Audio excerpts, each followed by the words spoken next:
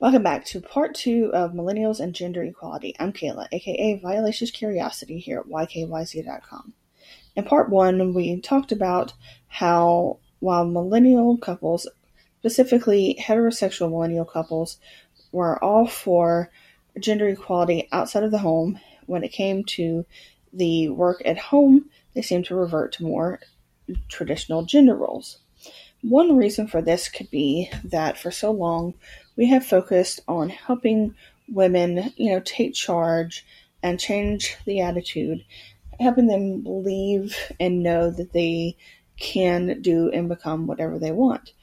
But perhaps we haven't trained or taught young men in changing their attitudes.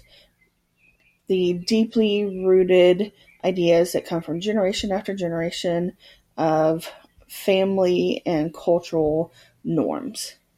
And that isn't the men's fault. It's just a realization from study after study that, hey, maybe guys need a bit of help too.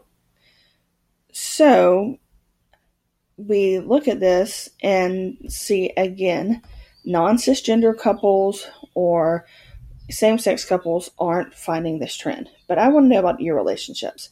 Talk to us at YKYZ.